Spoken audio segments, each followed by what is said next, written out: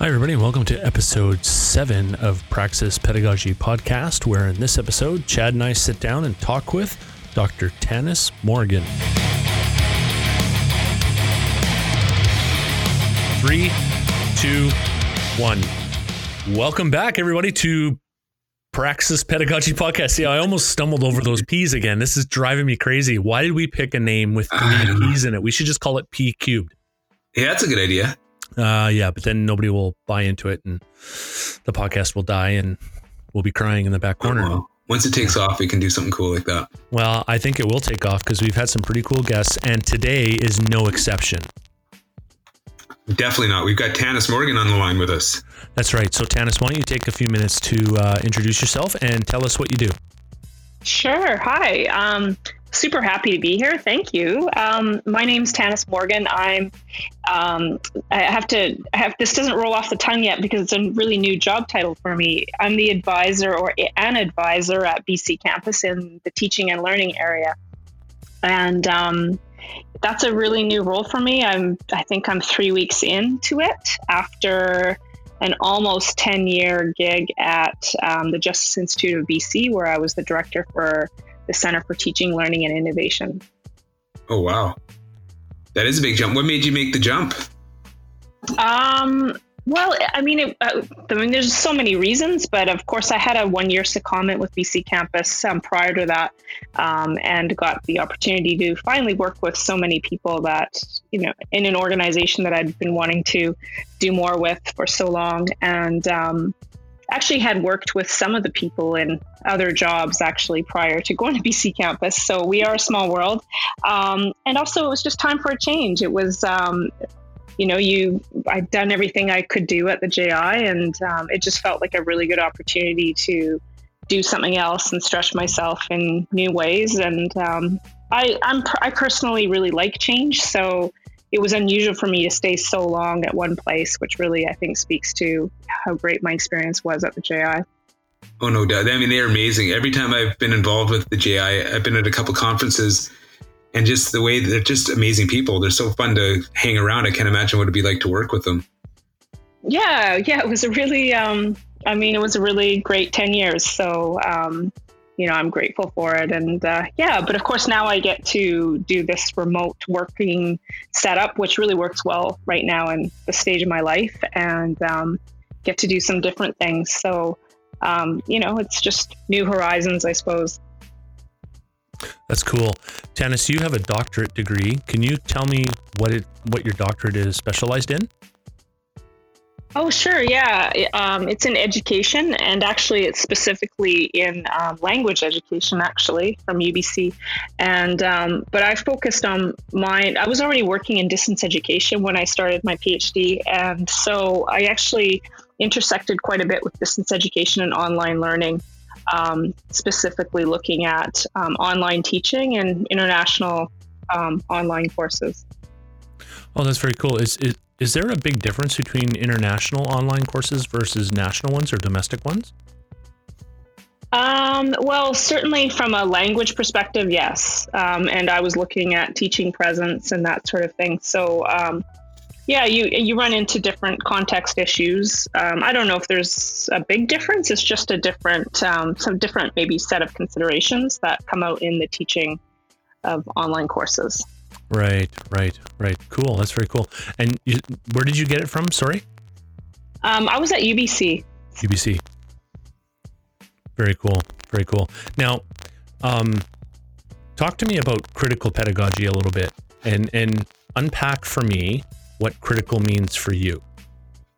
Oh, okay. Critical pedagogy. Wow. I haven't actually had to ever define that. I don't know if I'm a critical pedagogue, but certainly I'm critical. So I think, there's people out there who I think kind of own this space much more than I do. I sort of come at it from, I guess, my own perspective, which is maybe critical pedagogy is really taking a lens to, I guess, what we think is the status quo around pedagogy and just shaking it up a bit. with whatever lens that might be. I mean, certainly I would think, a feminist lens could certainly be a critical pedagogy lens. But I'm struggling here because it's not something like open pedagogy, which actually I've been looking into the definitions of that lately. Once again, it's really hard to define, I think. But I'm sure you'll have some podcast guests in the future that will be able to answer that question much better than I can. Yeah, and it's kind of, I asked the question because I know that you've done a ton of research and you like doing research, and I myself, I'm wading into the middle deep end of the pool when it comes to critical pedagogy, and in my own fledgling little practice of it, I look at critical as more of a holistic approach to everything that I do. So meaning it's critical in the sense that it's important and things have to happen now, all the way through to how I interpret my surroundings and how I interact with agents in those surroundings. If that makes sense? Yeah, absolutely. And and I think when you take a orientation like, in my case, a feminist orientation, then of course it gives you something to hang that critique on and look through something differently, I suppose. So I think that's the real value in it. I think it's not critique for critique's sake. It's really just bringing a lens that sort of shapes our understanding a little bit differently. Right. Good. So you've, like I said earlier, you've done a ton of research. What's been the most intriguing research for you lately? Oh, man. Oh, geez. So intriguing in terms of what I've been involved in, or, yeah.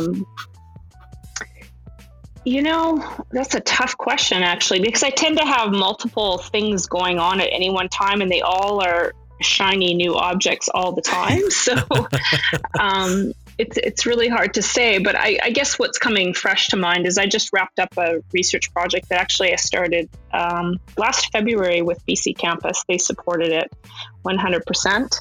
And it's just going to be published in Open Praxis in November. So the cycle for that research was actually really short. I've never had that happen before, where you start something in February and you actually have it in a journal by November. So, wow, that's good. Yeah, that's unusual, right? And so, but that was really interesting because it was actually a study about instructional designers and open education practices here in BC. And I interviewed instructional designers, but also directors of teaching and learning centers. And one of the really big findings that came out of that actually has really got me thinking so much in ways that I hadn't really considered before is the importance of senior leadership in institutions in actually moving along open education initiatives. Mm-hmm. So that was quite, so as much as this was just a very small study about instructional designers, it actually led to a collaboration that I'm involved with right now with KPU and Royal Roads and UBC and myself, obviously, looking at an institutional self-assessment framework for open education practices that looks at about 20 different dimensions of things that you need to have in place to have a successful initiative at an institution, transformation initiative. And so we're looking at it with open education practices and collaborating on this framework and comparing our results with each other. And that's been really interesting as well, because we're finding again that leadership, policy, that sort of thing is really, they're both gaps and opportunities, I guess, when we compare our institutions. Yeah, I find it interesting when we talk about like trying to get people on board with open educational practices or resources. And oftentimes, because I'm grassroots and I kind of come from it from the instructor background where I kind of do my thing and it kind of grows from there. It comes from a bottom up model type of idea. But it's so important to have that top down and to have the policies in the institute behind you, because there's not much you can do without that. I mean, it affects my one class possibly, but to have it grow and to expand out, I think it's so important to have those institute policies and upper management all on board with that. So it can be a struggle though. Yeah, and I completely agree. And what's interesting is actually research that has been done on institutional transformation or blended learning initiatives have actually said this already. They've already said that, what you need to have in place for this to be successful is X. And one of those things are, senior leadership driving and supporting it, but also grassroots and diffused leadership and that sort of thing. But it's something that I guess we really do seem to like the grassroots narrative in open education. And I think at some point, there are some lessons learned that, you need more than that. So that's been really interesting to me. Well, that's such a good point. I think because it's such a revolutionary kind of idea that we think revolt starts from the bottom and works its way up. And I think you just nailed it. We're saying we need to come from the top down sometimes. It seems to be that way from what I can see right now, but we'll see. I mean, we certainly have in BC, we have lots, of things that we can look at. There's several institutions who are well underway, and it's the value of coming together as institutions also and talking about these things. So when you look at an institution like KPU and compare them to another institution that is struggling per se with the top-down approach to making OER a broader application to what they're doing, is it really about that leadership component, or are there more than one influence in that system?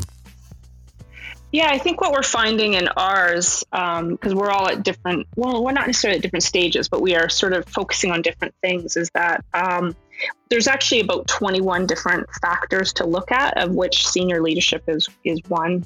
And leadership in different, flavors is maybe 3 or 4 of these things. So I think it's what we're seeing so far, and it's still very early days, is it's more about institutional differences, right? I mean, you have a TRU who has an open mandate versus, that's going to define very differently. And some things are going to be harder and some things are going to be easier in an institution like that with actually an official mandate of, being open versus, an institution where that actually isn't part of the institutional culture and it, maybe doesn't line up with their mandate. I mean, I think it lines up with everybody's mandate eventually, but you know what I'm saying? It's sort of, there's those differences too, but it's still pretty early days for that part of the discussion. We're just kind of getting to that.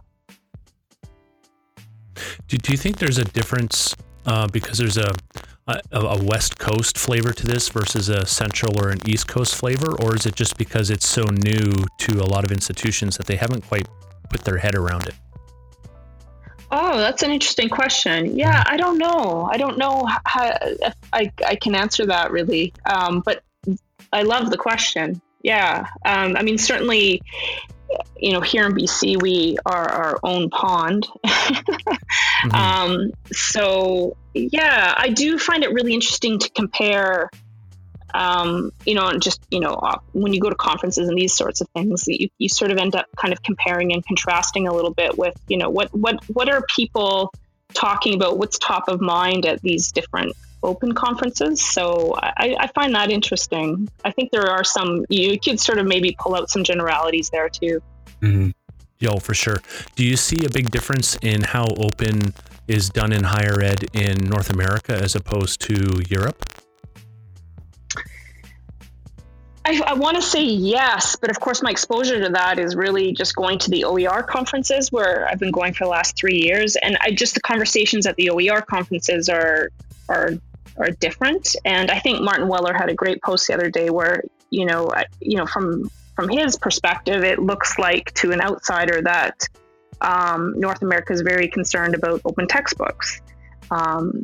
So I think it's difficult to, without actually being there, to have that viewpoint, but certainly, there are some truths in that too. So it would be a lovely study for somebody actually to do a little bit of a international comparison of that. Yeah. Well, there you go. Doors open for you. Oh, there's lots of people who can take that one up. Yeah. I often wonder too about kind of like everyone wants to see what happens with the big fish when they get into the pond, right? And so UBC just committed, I'll call it a boatload of money. I mean, it's probably not for some, but it's certainly is a lot for others, to the idea of moving into the open space and being intentional about what they're doing with their resources and how they're going to develop it, and encouraging their faculty to get into that arena. I wonder if there's some weighting with other institutions to see what these bigger institutions, and bigger by numbers is what I mean, what they're going to do with it. Yeah. I think I think the bigger, smaller distinction is really actually quite important in talking about open education initiatives, quite honestly. I mean, having spent 10 years at a small institution, in fact, I mean, I started out at UBC and then I went to BCIT, so I just get smaller every time. But yeah. But I have had that perspective of being at different sized institutions and institutions with different flavors. So I care quite a bit about that differentiation piece, like, you know, what it means to somebody on the ground at a small college versus what it means to somebody at a big institution with a large teaching and learning center and, you know, boatloads of money, as you say. Yeah. But I think the value of the BC sector, and, you know, I've been in it long enough to be able to say, like, you know, BC Campus had a big part in this, was to bringing us all together.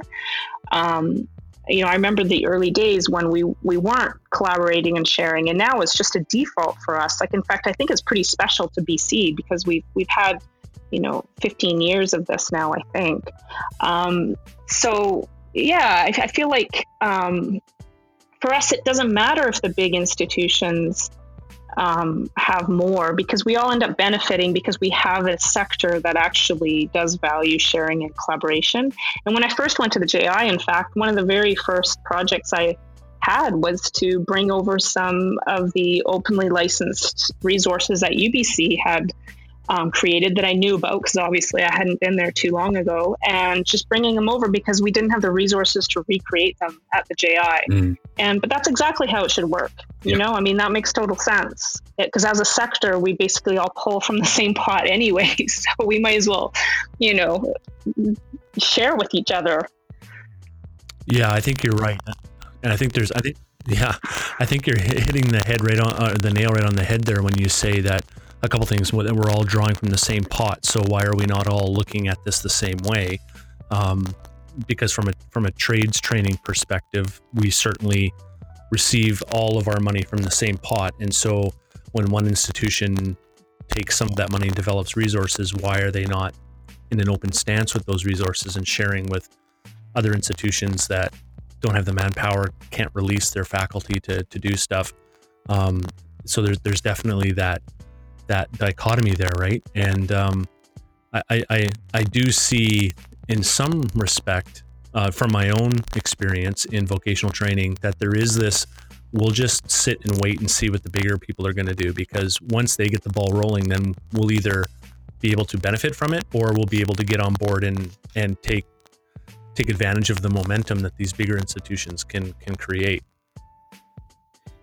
Yeah, and I think that can be a really good approach. I mean, again, using a JI example of that was when, I came there, we had to make a decision whether to upgrade Blackboard, our learning management system, or move to something else. And at the time, everybody was offloading Blackboard and moving to Moodle.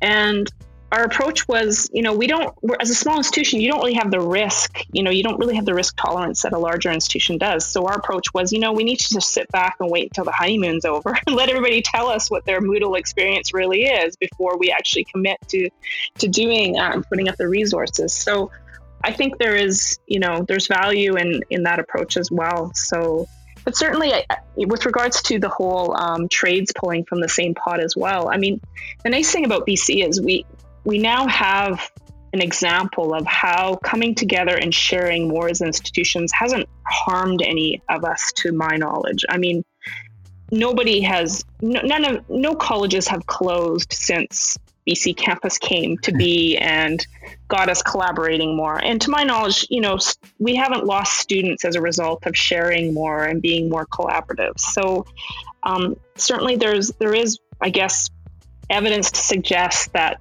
our worst fears do not come true in these scenarios. And I think that's important, right? That's the advantage of the BC experience. There's just so much importance behind the whole idea of the conversations that we need to have.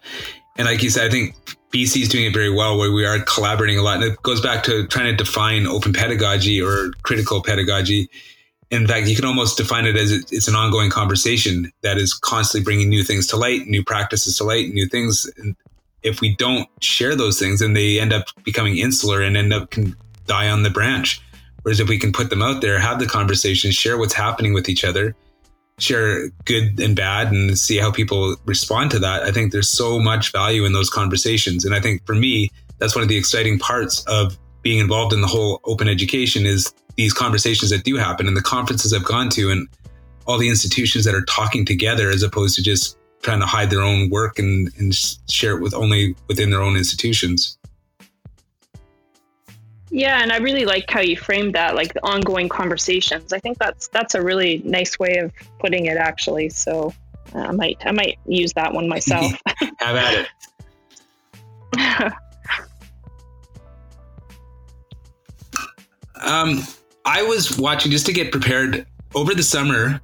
You had keynoted at Apereo, I believe it's called.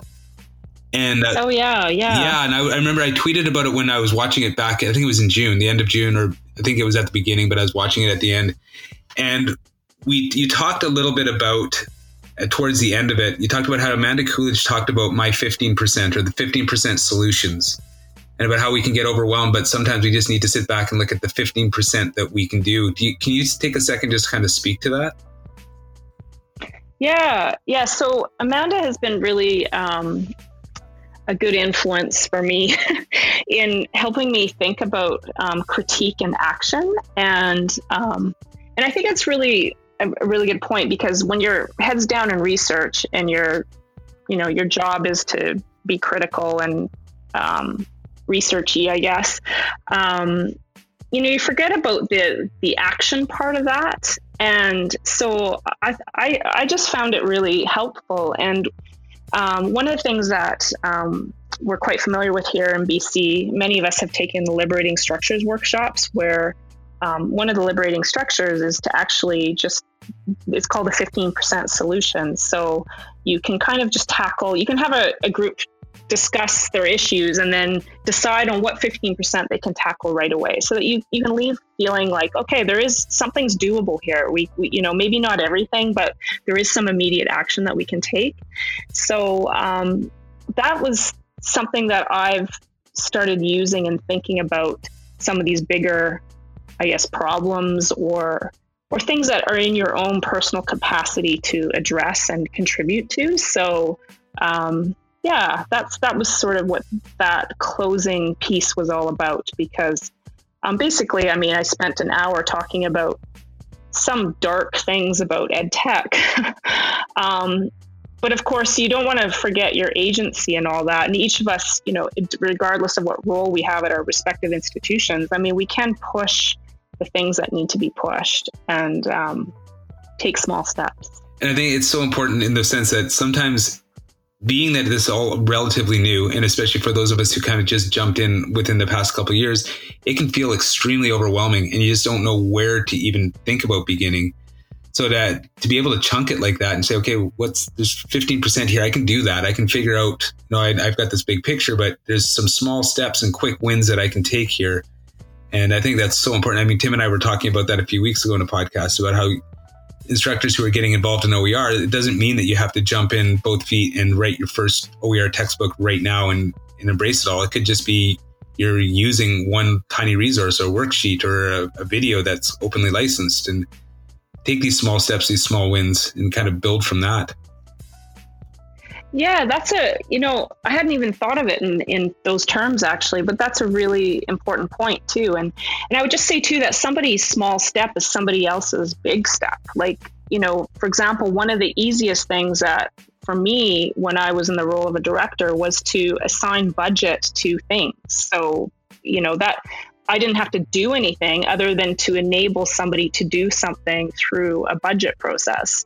Like, for example, giving a faculty member a contract to write an open textbook. That was, honestly, it was one of the easiest things I could do, but that's somebody else's really big problem that they can't solve. So I think that's a value too, in thinking about that, sometimes even these small things that we do in our classroom have the biggest impact on learning. That little worksheet might actually be more important to a student than the textbook. Oh, definitely. Whether it's open or not. So yeah, I think there's that angle too, that it's like small steps can actually have big impact. Yeah, definitely. And to go back to your analogy there, you releasing some money for a budget. I mean, that, yes, it goes onto a big project for the person who's building it, and that there's some problems and solutions within that. But then there's also humongous value and big, gigantic leaps for students who get the end product and get to use that. So I think there's a lot of optimism in that as well. I mean, it can seem daunting at the same time, but there's such a humongous light at that end of that tunnel that it's something that can be quite exciting. Absolutely. Yeah, I'd agree with that. So Tanis, I know that I think you and I have had this. I should back up. I'm not sure if I know this for sure or not, but I'll say that I know it for sure. I think you and I have had this conversation once before, but I'd like to hear you talk more about it. Pardon me. And that's the idea of open, and what is open, and how open should things be. Do you remember having that conversation? Oh, right. Probably was it when we were talking about open pedagogy, maybe? Yeah, I think it was. Can you tell us a little bit more about your perspective on that phrase? Because like critical pedagogy, it seems to have this broad brush stroke to it, where everybody kind of finds their own bristle and hangs on. Yeah, so I might have been talking, because I've been trying to sort through definitions, and definitions aren't something that faculty are going to jump in. It's just they're confusing and open. So, and maybe this is what I was talking about, but I see open education practices as the big bucket thing, which is really about the actions of doing open, and the actions of doing open produce OER. They produce stuff, right? So OER for me is the stuff that is produced as a result of open ed practices.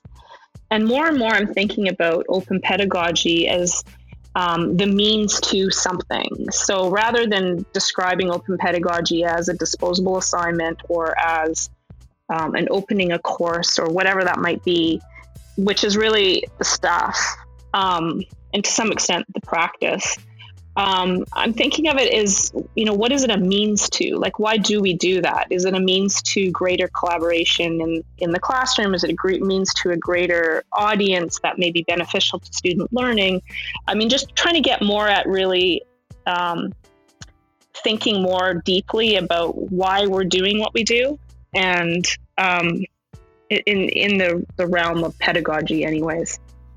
Was that what you were referring to, or did I talk about other things? Yeah, no, I think that was bang on, and I think it kind of fits with the whole idea of criticalness, if I can label it like that, right? In the sense of asking that deeper question, like, why are we doing this, right? And is open a state of being, or is it an action, or is it somehow a combination of the two? Does that make sense? Yeah, and I definitely see, like, it's come up before that there are overlaps with connected learning and critical pedagogy and digital pedagogy, or all those different things. And so one of the tasks is to sort of go, well, how are these things different from those things? But yeah, I don't really have an answer to that, but I think they're just all related, which is fine. Yeah, I think what I do like is I like distinctions, and I like drawing lines and making I like definitions. I like defining things in a sense, because it helps me understand it. It helps me make it clear in my own mind. But like you said earlier, sometimes it's hard to define things, and because we can't define them, it's hard to fit them into a box, which we like to do so much. And that's kind of one of the struggles, and I'm not sure if it's even a struggle, but that's one of the things that I'm working through in my own journey into open. Is I have all these things that I make distinctions of, but I'm finding out that there's actually more and more interrelations between them than there is a delineating line. And I'm finding that actually very exciting rather than a hindrance. No, I was just going to say, I mean, both of you are faculty, you're both instructors. So I guess what it comes down to is like, how do you talk to other instructors, other faculty about, what open is and what open pedagogy is? Like, how do you give them a definition, or how do you talk to them about that? I guess that's my question, because at the end of the day, that's the reason for for defining in this case. Mm-hmm. Yeah, for sure. Yeah. Go ahead, Chad.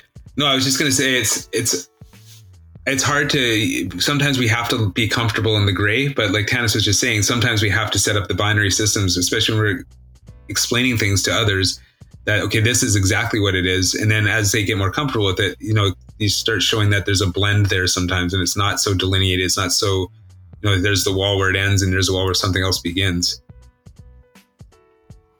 Yeah, and I think if I was to answer your question, Tanis, I'm probably starting off on a launching pad of openness, if I want to call it that, or open stance is what I've been referring to. Is really just it's a state of practice, right? And so for me, it's a perspective that I use when it comes to everything from developing material all the way to how I interact with students in my class, or apprentices in my class, or how I interrelate with different classes that I'm teaching during a term, because sometimes I'll teach different night school times of the same content, but I have different classes throughout the week.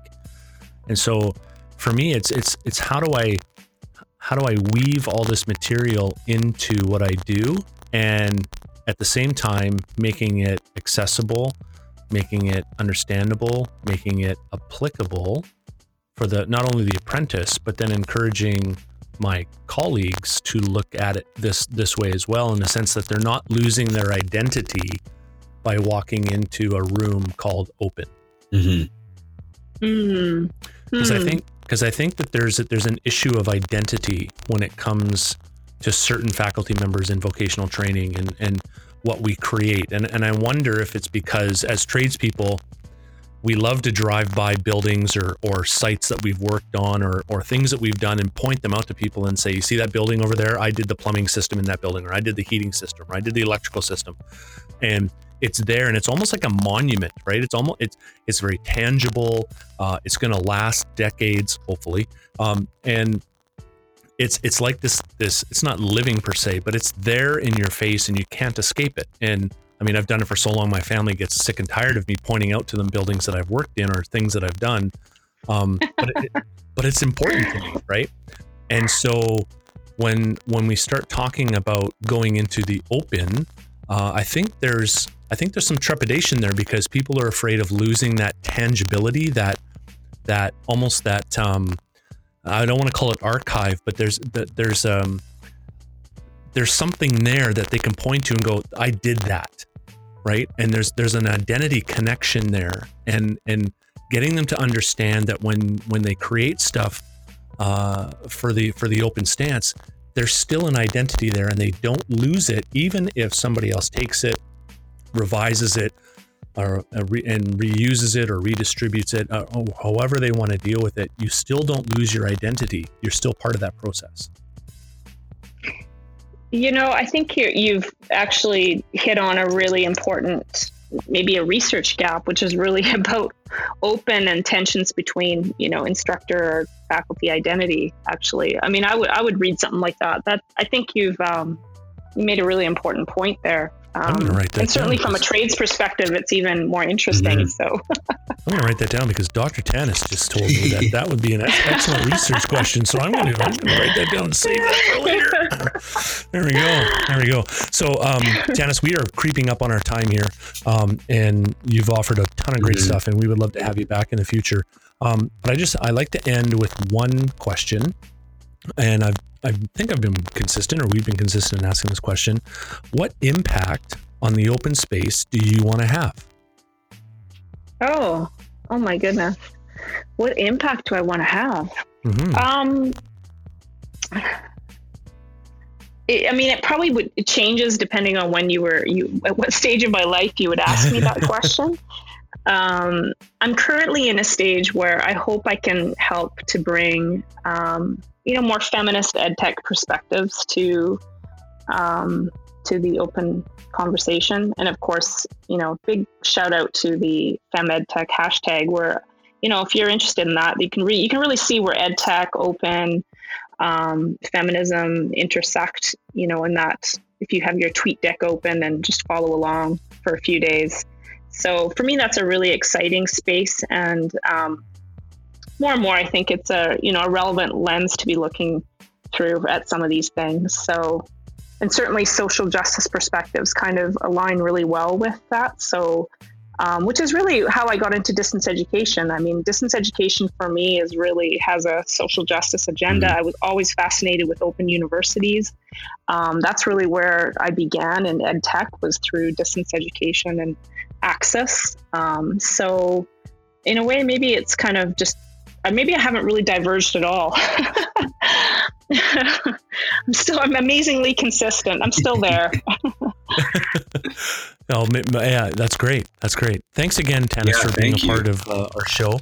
And again, like I said, I hope you'll accept an invitation to come back in the future. Maybe we'll have a panel and we can bounce the tennis ball back and forth, so to speak.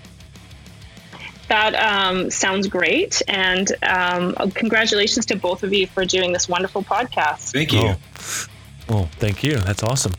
So thanks again, everybody. So you can pick us up on all your awesome podcast platforms. We are on all of them. There's a billion of them. Well, billion is probably a lot of number, but there's a lot of them. We're on them. You can do that, or you can go to the website, praxispedagogy.com, spelled exactly the way you said it. And you can listen to us there. You can subscribe. And please, if you're listening to us on iTunes, give us a rating. We love the 5-star because that makes us feel good inside and warm and fuzzy and all that good stuff. So give us a 5-star rating. That would be awesome. And because that just gets the word out, and we're really excited about what we're doing and who we're talking to. And not only that, just what it has to offer for all of us, kind of making our way through this open space, whether you've been in it for a long time or whether you've been in it kind of like us for just a short time. So again, thanks for listening, and we'll catch you on the other side.